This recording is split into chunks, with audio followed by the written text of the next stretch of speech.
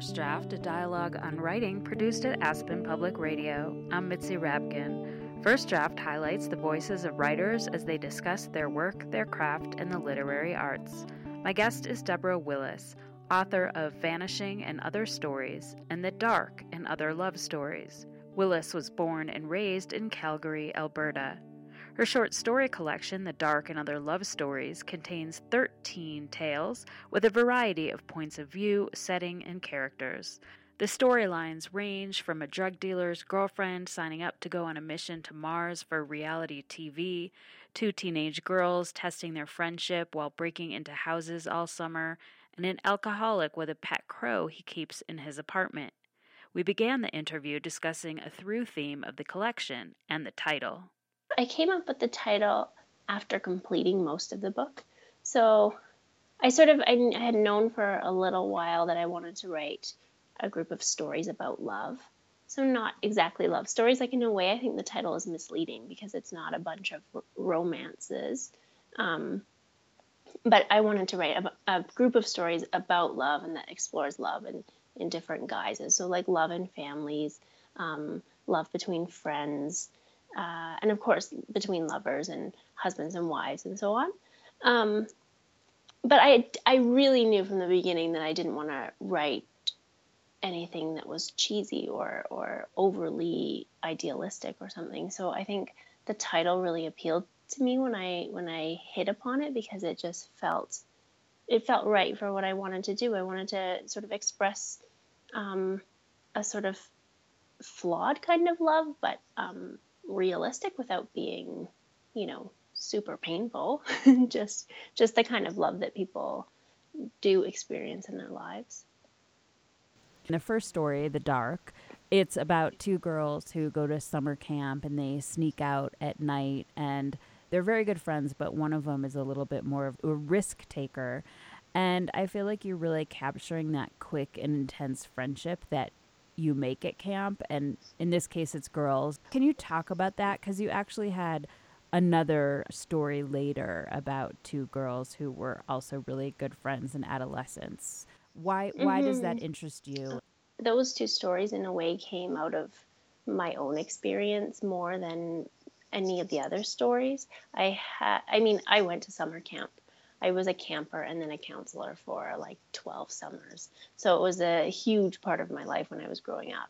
And I really did want to capture that feeling where you're in an actual different world from your parents, and you're in a different world from any of your school friends. To me, it was, like I say in the story, it's like love at first sight when you meet your camp best friend, because you are like, it's this intense period of time where you're together and then you have to be apart for the entire year. And I remember that feeling very, very clearly. And I think too, when I was growing up, I was like very shy, pretty quiet. I was like, I think you could characterize me as like pretty forgettable. I recently moved back to my hometown, and I went to a party when I moved back there were a lot of sort of former high school friends, and it was strange to be that person again, to be kind of fading into the background the way that I had as a kid. But because of that, I was sort of attracted to friends who were more outgoing, and I had girlfriends who were bigger risk takers than me and who were more out there. So I think that those kind of stories came out of my experience. Do you think being, as you categorize yourself, being forgettable made you into a writer, in the sense that sometimes when you're forgettable or in the background, you're basically an observer? Yeah, I'm so grateful for that, actually. Now, I mean, at the time, I didn't mind it either. It's kind of nice to be ignored when you're a kid at school. I mean, I wasn't ignored by teachers and so on, but I was never. I watched friends of mine get bullied or teased, and I never had to endure that. So I was grateful for it at the time too. But now I really see that all that time that you can spend observing, or I was also an only child, so I did have a lot of time in my own head, and I think that led to like my love of writing and being able to make it into something of a career now.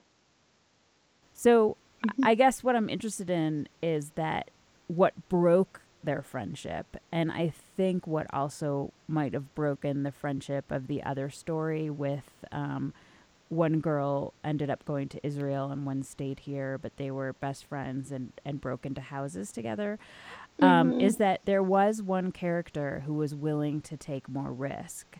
And do you think that's something that breaks friendships up in adolescence? I think in those two stories, I mean, well, especially in the dark, the story that takes place at summer camp, you've got one girl who's sort of throwing herself headlong into adolescence. She doesn't want to be a child anymore. She wants to feel older than she is. And then one girl who's holding back. So I think that could really put a wedge between girls at that age or kids at that age. With the other story, I think there was kind of a problem, an inequality in the friendship from the very beginning. So one girl is kind of obsessed with the other girl, and the other girl is, much more interested in herself and in boys and in sort of pushing boundaries and so on. So I think that inequality is maybe what split them up. Those sort of dynamics, I mean, that didn't come out of my life, but I guess it's maybe comes from something I observed in girls when I was growing up, or just in life in general. You're listening to First Draft, a dialogue on writing produced at Aspen Public Radio. I'm Mitzi Rapkin. My guest is Deborah Willis, author of the short story collection, The Dark and Other Love Stories. In the acknowledgments, your acknowledgments are actually pretty specific, and you talk a lot about your influences for these stories. And so many of your stories were influenced by other either stories or books or nonfiction that you read. And I'm wondering about that process for you. It was so clear and you were really specific about that. Do you get a lot of your inspiration from reading? I do, yeah. I'd say I get a lot of it. And I really like to do research. And I know my acknowledgments are so long. I think that's like the Canadian in me that just wants to thank everybody and acknowledge everybody. And part of it too was that I did feel for a couple of the stories just how enriched they were by other people's work. I did a lot of research about falconry, and I just couldn't have written that story without reading other people's work. And then by the same token, I couldn't have written that story if I hadn't experienced some at least a little bit of falconry on my own by taking a class. So that was an interesting experience for me, because it really taught me that, you need to do the research, but you also need to do some real world research, or else it won't really come alive. Well, that story that you're talking about is called The Passage Bird. Do you want to just give a brief explanation of what that story is about? Sure. It's about a young girl who she's experienced sort of trauma in her family. Her brother has recently died, and she's not getting a lot of support from her parents or friends or teachers. So she ends up befriending a man that she calls the Hawk Man, and he is a neighbor of hers who keeps birds of prey and who is a falconer. And her kind of crush on him, but they end up getting close without ever getting too close. I'm just wondering, with falconry, why did you use this in your story? Was it just because you wanted to research something new and just write about it, or do you think there's something both evocative and symbolic in controlling a wild bird of prey? Yeah, exactly. That's what I definitely thought it was, in a way, symbolic. I wanted to talk about that idea that you can, have something without actually owning it, which I thought was a kind of nice metaphor for first love, for relationships in a lot of ways. So, and also the dynamic between those two characters, he's much older than her.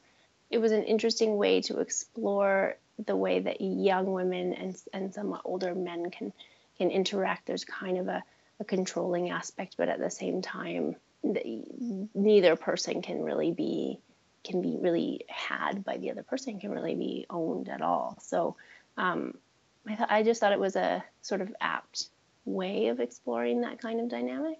Well, that concept of sort of ownership and connection comes up with a lot of your stories. Probably my favorite in the story was called Girlfriend on Mars. Yeah, And I loved writing that story. this is told from the point of view of a man in a relationship. Do we know his name? Oh yeah, Kev.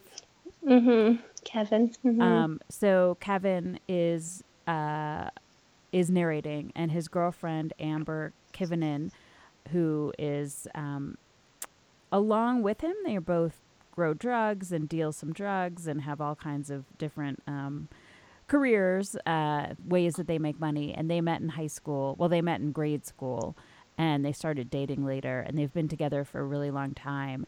And all of a sudden, unbeknown to him, she starts competing and trying to get in shape to go on a reality TV show to go to Mars and probably never come back. Can you talk about the genesis of this story and what you were trying to explore? Sure, yeah.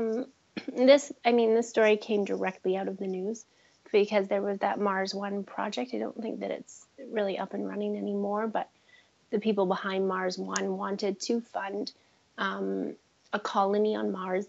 They would have a reality show. They would make money from the broadcasting and advertising rights in order to, actually fund this journey, where I think it was like 4 people at a time would be blasted off to Mars, and they could never come home. They would send more people every couple of years, but the people who were already there would never be able to come home.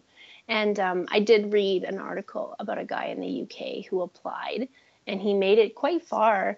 He was like one of 1,500 or something in one of the rounds.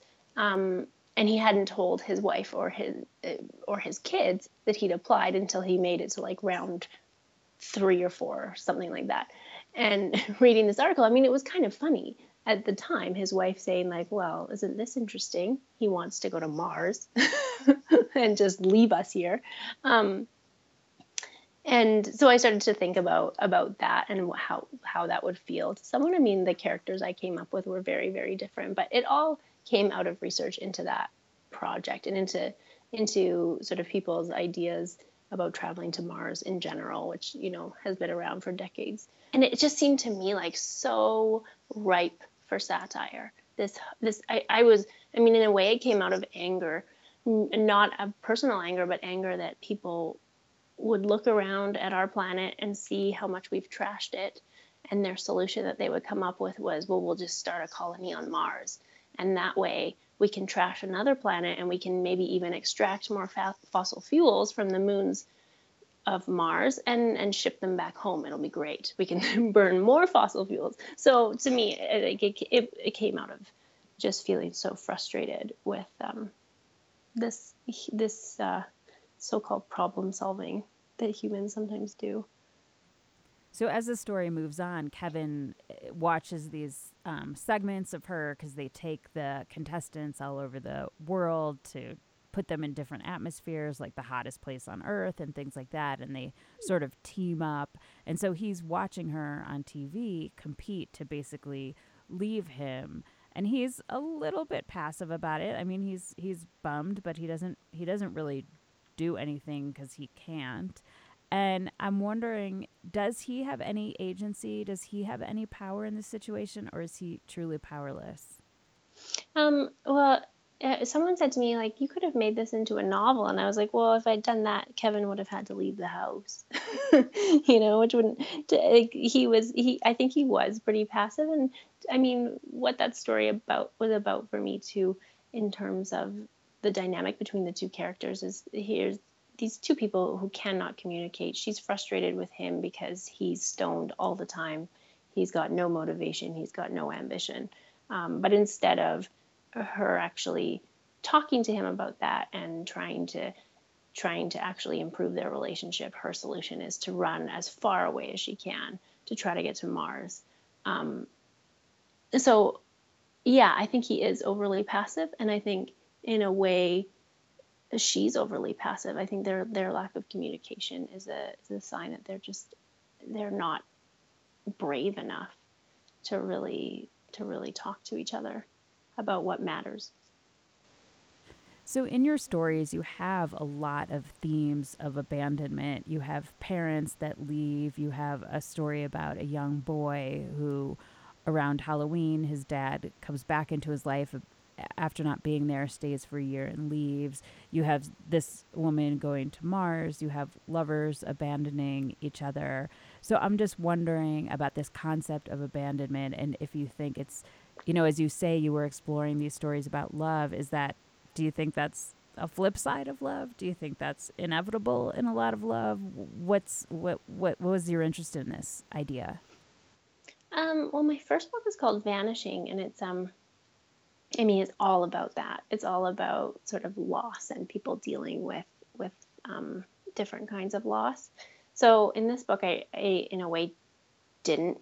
I wanted it to be a little bit lighter. I think I succeeded a little, although it is called The Dark. So I don't know. I don't think it's inevitable. No, but I think that I think when people do fall, when you hear about those couples who've been together for 60 years, like my grandparents were together for 60 years. I mean, part of that is cultural, and that comes from a place in history that maybe doesn't exist at the moment. And then part of it is also just really good luck. Like some people meet the right person, some people don't. I don't think it has to do really with being a good human being if you find your ideal partner, Yeah, I mean, and I think we do live in a world where people deal with loss. I mean, we live in a world where there's a lot of divorce, and so kids have to deal with that, and then they usually deal quite well. So I think it is just sort of part of the culture at the moment, and maybe that's why I wanted to explore it. You're listening to First Draft, a dialogue on writing produced at Aspen Public Radio. I'm Mitzi Rapkin. My guest is Deborah Willis, author of the short story collection, The Dark and Other Love Stories. Your book does inhabit, I feel like you inhabit so many voices from, first person to third person to a Russian writer who goes back to St. Petersburg to explore his past, to this stoned out guy watching his girlfriend go to Mars, to more World War II era stories. Is that reflective of your interest in research? Is it just that you are interested in all these themes? I don't really know. I mean, I guess part of it is that I have a lot of ideas, and they don't always work out. Like it took me 8 years to write this book, partly because there were a lot of stories that ended up not really coming to life and that I ended up abandoning and so on. I've been working on a novel lately, and I've really found it hard to just focus on one big idea. I really do miss being able to explore different time periods and so on, and just kind of go all over the place. That I guess I got used to that, and it's kind of exciting to me. I love writing short stories because you can explore so many different voices, and you can explore so many different dynamics and so on. It's just a lot of fun, and you learn so much. Sometimes I feel like my whole job is just to learn more about the world and try to figure out more about the way humans act. It's pretty fun. I feel very lucky. So you do have a lot of interest, it seems like, in your stories with World War II, the Holocaust, Israel. Is this reflective of your background? Yeah. My mom's side of the family is Jewish, so it is, and I think also is reflective. It's reflective of my background, and also in a way my lack of background, if that makes sense. Because I mean, my mom's family is in Toronto. They're in the east of Canada, and I grew up in the west in Calgary, and then I live in BC. And my contact with my sort of Jewish heritage has been really limited because of that. So I think that there's part of that is actually just I write about it because I'm curious about it and because I want to learn more about it, and because it feels in a way like an absence in my life. So I'm sort of trying to fill in the blanks. Has it changed at all for you in your personal life since you started writing about these things? Not really. I mean, yeah, it's interesting that story that I talked about where the in the original draft the two girls go to Israel. It was sort of based in a way on an experience I had where I went to Israel and I was like so ready to become like a practicing Jew. I was like, this is it. I'm going to Israel and I'm going to come home and I'm going to like be a believer. And that didn't happen. I just didn't get it at all. So I guess I don't know if it's really changed the way that I live my life, but I guess it's just been an attempt, and sometimes I do this in my reading too, an attempt to sort of understand that side of my family. I recently read a book set in Toronto in the 1930s about Jewish immigrants, and the entire time I was reading the book, I was thinking like, these are my great grandparents. I didn't hear too many stories about them, but I can kind of get some sense of them through this book. So that's really interesting to me. I'm wondering what you learned from writing this collection, if you came out a different writer, if you had explored some questions about love or abandonment or connection that by the end you could say, oh, I think differently about this. Yeah, I think so. I mean, I also think probably I wrote about this theme because the theme came to the forefront of my own life. I mentioned this in another interview. Like, I started writing this book sort of in my late 20s, and I still at that time had this sort of idea that I was like going to be really independent, and it was this really youthful idea, like I'm on my own, I'm going to do my own thing, you know. And I sort of came to realize throughout the writing of this book that nobody is independent, that actually complete independence, the way it's romanticized in our society, would actually be horrifying. Like, what we really do need connections to family, to friends, to partners if we have a partner. So I think it came out of a time in my life when I realized just how important my relationships were. And I think in a way, I mean, just not to get super personal, but what really drove that home for me was going through a hard breakup and having my heart like actually broken, not just like kind of half broken, like just like totally smashed. And I really realized like just how vulnerable I was, and was finally able to admit that and to embrace it and to accept like people are just so important in your life, and when you lose them, if you lose them, you're going to be really devastated, and that is the way it should be. You're listening to First Draft, a dialogue on writing produced at Aspen Public Radio. I'm Mitzi Rapkin. My guest is Deborah Willis, author of the short story collection, The Dark and Other Love Stories. Well, can you read a passage from an author that speaks to you, maybe something that influenced you as a writer? Yeah, sure. We were talking about that story, The Passage Bird, and about the falconry, and then you mentioned all how I did a lot of research, so I thought I would read something from a book called H is for Hawk by Helen MacDonald. And I think that she influenced that story itself. Because I read the book in order to learn more about how to care for hawks and so on.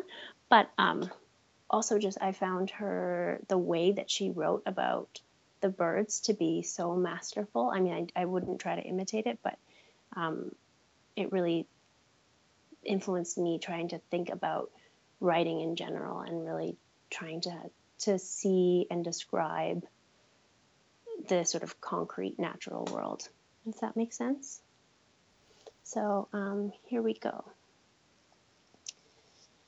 A few years earlier, I'd worked at a bird of prey center right at the edge of England before it tips into Wales, a land of red earth, coal workings, wet forest, and wild goshawks. This one, an adult female, had hit a fence while hunting and knocked herself out. Someone had picked her up unconscious, put her in a cardboard box, and brought her to us. Was anything broken? Was she damaged? We congregated in a darkened room with the box on the table, and the boss reached her gloved left hand inside. A short scuffle, and then out into the gloom, her gray crest raised and her barred chest feathers puffed up into a meringue of aggression and fear, came a huge old female goshawk. Old because her feet were gnarled and dusty, her eyes a deep fiery orange, and she was beautiful. Beautiful like a granite cliff or a thundercloud. She completely filled the room. She had a massive back of sun-bleached gray feathers, was as muscled as a pit bull, and intimidating as hell, even to staff who spent their days tending eagles. So wild and spooky and reptilian. Carefully we fanned her great broad wings as she snaked her neck around to stare at us, unblinking. We ran our fingers along the narrow bones of her wings and shoulders to check nothing was broken, along bones light as pipes, hollow, each with cantilevered internal struts of bone like the inside of an aeroplane wing. We checked her collarbone, her thick, scaled legs and toes, and inch-long black talons. Her vision seemed fine, too. We held a finger in front of each hot eye in turn. Snap, snap, her beak went. Then she turned her head to stare right at me, locked her eyes on mine down her curved black beak, black pupils fixed. Then, right then, it occurred to me that this goshawk was bigger than me and more important, and much, much older. A dinosaur pulled from the forest of Dean. There was a distinct prehistoric scent to her feathers. It caught in my nose, peppery, rusty as storm rain. Do you want to say anything else? I just felt like she was such an amazingly descriptive writer. And I think that probably came out of so much experience with that subject matter. Like, she was just completely in there. It's nonfiction. She lived with a hawk. She lived it. She observed it so much. But I think she's just a beautiful writer. Can you read something you wrote? Maybe it was tricky or hard to change or edit. Yeah, sure. I will read the one that I think it took about 5 years. It's called Welcome to Paradise. I'll read just like one scene from near the beginning. When we were at my house, we would sleep, eat, draw elaborate blueprints for the house we'd one day share, or go for walks. Going for a walk was code for going to the strip mall to smoke cigarettes and hit on the Little Caesars pizza delivery guys, Cody and Brody. Their rolled-up sleeves and tattooed biceps seemed to embody masculinity, and we adored them obsessively. At least Liel did. In preparation for seeing them, we sat on the edge of the bathtub and shaved our legs, then faced the mirror and applied Wet n Wild eyeshadow and flavored lip glosses. Then we put on shorts and crop tops. Liel always lent me her clothes, and we strolled down the back alley behind Little Caesars like we hung out beside dumpsters all the time. We must have done this a dozen times, but the day I remember most was the one that led to our crimes. Cody and Brody were in the parking lot, smoking and sitting on flimsy chairs they propped against a wall scrawled with graffiti. A girl named Kat had tagged her name everywhere, and her scribbles were faded, almost illegible, a ghost of a presence. Kat was here. "Hey," said Liel. She did most of the talking, her accent making her seem older. "What's up, guys?" "I'll show you what's up." Cody wore a baseball cap, and the brim shadowed the top part of his face. It was impossible not to watch his mouth when he talked. "Come over here and sit on my lap," he said. Brody just nodded and laughed at whatever Cody said. He didn't wear a cap, and he had a face like a movie star, all cheekbones, and a braid that hung down his back. They made pizza deliveries in their own beat-up vehicles. Cody drove a Pontiac Sunbird, and Brody a pickup. We longed for one of them to offer us a ride somewhere, anywhere, as this would have given us an adventure to dissect for weeks. But Cody and Brody mostly ignored us. They talked to each other in a mysterious shorthand or wrestled in the blinding sun, gripping each other by the waist and neck, tugging at each other's shirts. I can take you, Cody said. He was 18, younger than his friends, and he gave Brody a kick on the shin and called him a dirty Indian. What'd you say, white boy? Brody put Cody in a headlock, and they tumbled to the pavement, scraping their knees, grappling and grunting, scratching each other until they bled. Oh my God, Liel would giggle. Don't hurt each other. We believed they were showing off for us, proving their strength. We were pretty sure Cody liked Liel and Brody liked me. When they finished fighting, Liel asked Cody if we could bum cigarettes off him, and he tossed his pack over to us. Brody rolled his own and never shared, but once he used his Zippo to light my cigarette. He leaned towards me, the flame cradled in his big, calloused hands. Thanks, I said. No problem, he said. So what's your name? Hannah. Hannah Banana, Cody interrupted, smiling in that mocking way. I like your yellow hair. The first puffs always made me dizzy, but so did the way Cody and Brody appraised me, smoke curling from their mouths. It occurred to me that maybe I was the pretty one, the one they might want. How old are you, Hannah Banana? Asked Cody. Can we go? Said Liel. Why? He said. Where do you have to be? Then she turned and walked away, her cigarette dropping ash on the ground. I stayed where I was, leaning against the wall, and contemplated for an entire second the possibility that I might not follow her. Then I ran to catch up. I'll stop there. So tell me why you chose this. I think because I worked on that beginning for so long. And when I think about it now, I mean, it doesn't make sense to me why some stories come so quickly and some are so laborious. I don't really understand it, but this one, like I said, it seemed to take forever. And in the beginning in particular seemed to take, it was really hard for me to know when to drop into the story, like when to start the narrative. And I think I had a sort of insight at one point, like just start with them at their most like adolescent, full of like wanting, just wanting something to happen to them. And so that's when I finally found my beginning. Where do you write? I write in my office. We just moved to, well, not just, but a couple of months ago, moved to a slightly bigger place so that I could have an office and my partner could have a music room. So now I have this little yellow office. What do you do, or where do you go to get away from writing? I do yoga. I'm also like, I really like to salsa dance. And like, that's like the opposite of writing. It's like loud and sociable and just pure fun. Who do you show your work to first to get feedback? I have a few friends who like very generously read my work. So usually them. And how have you dealt with rejection? I was just thinking about this because someone asked me what the best advice I'd ever gotten was. And I realized that the best writing advice I ever got was from a writing teacher named Patrick Lane, a poet.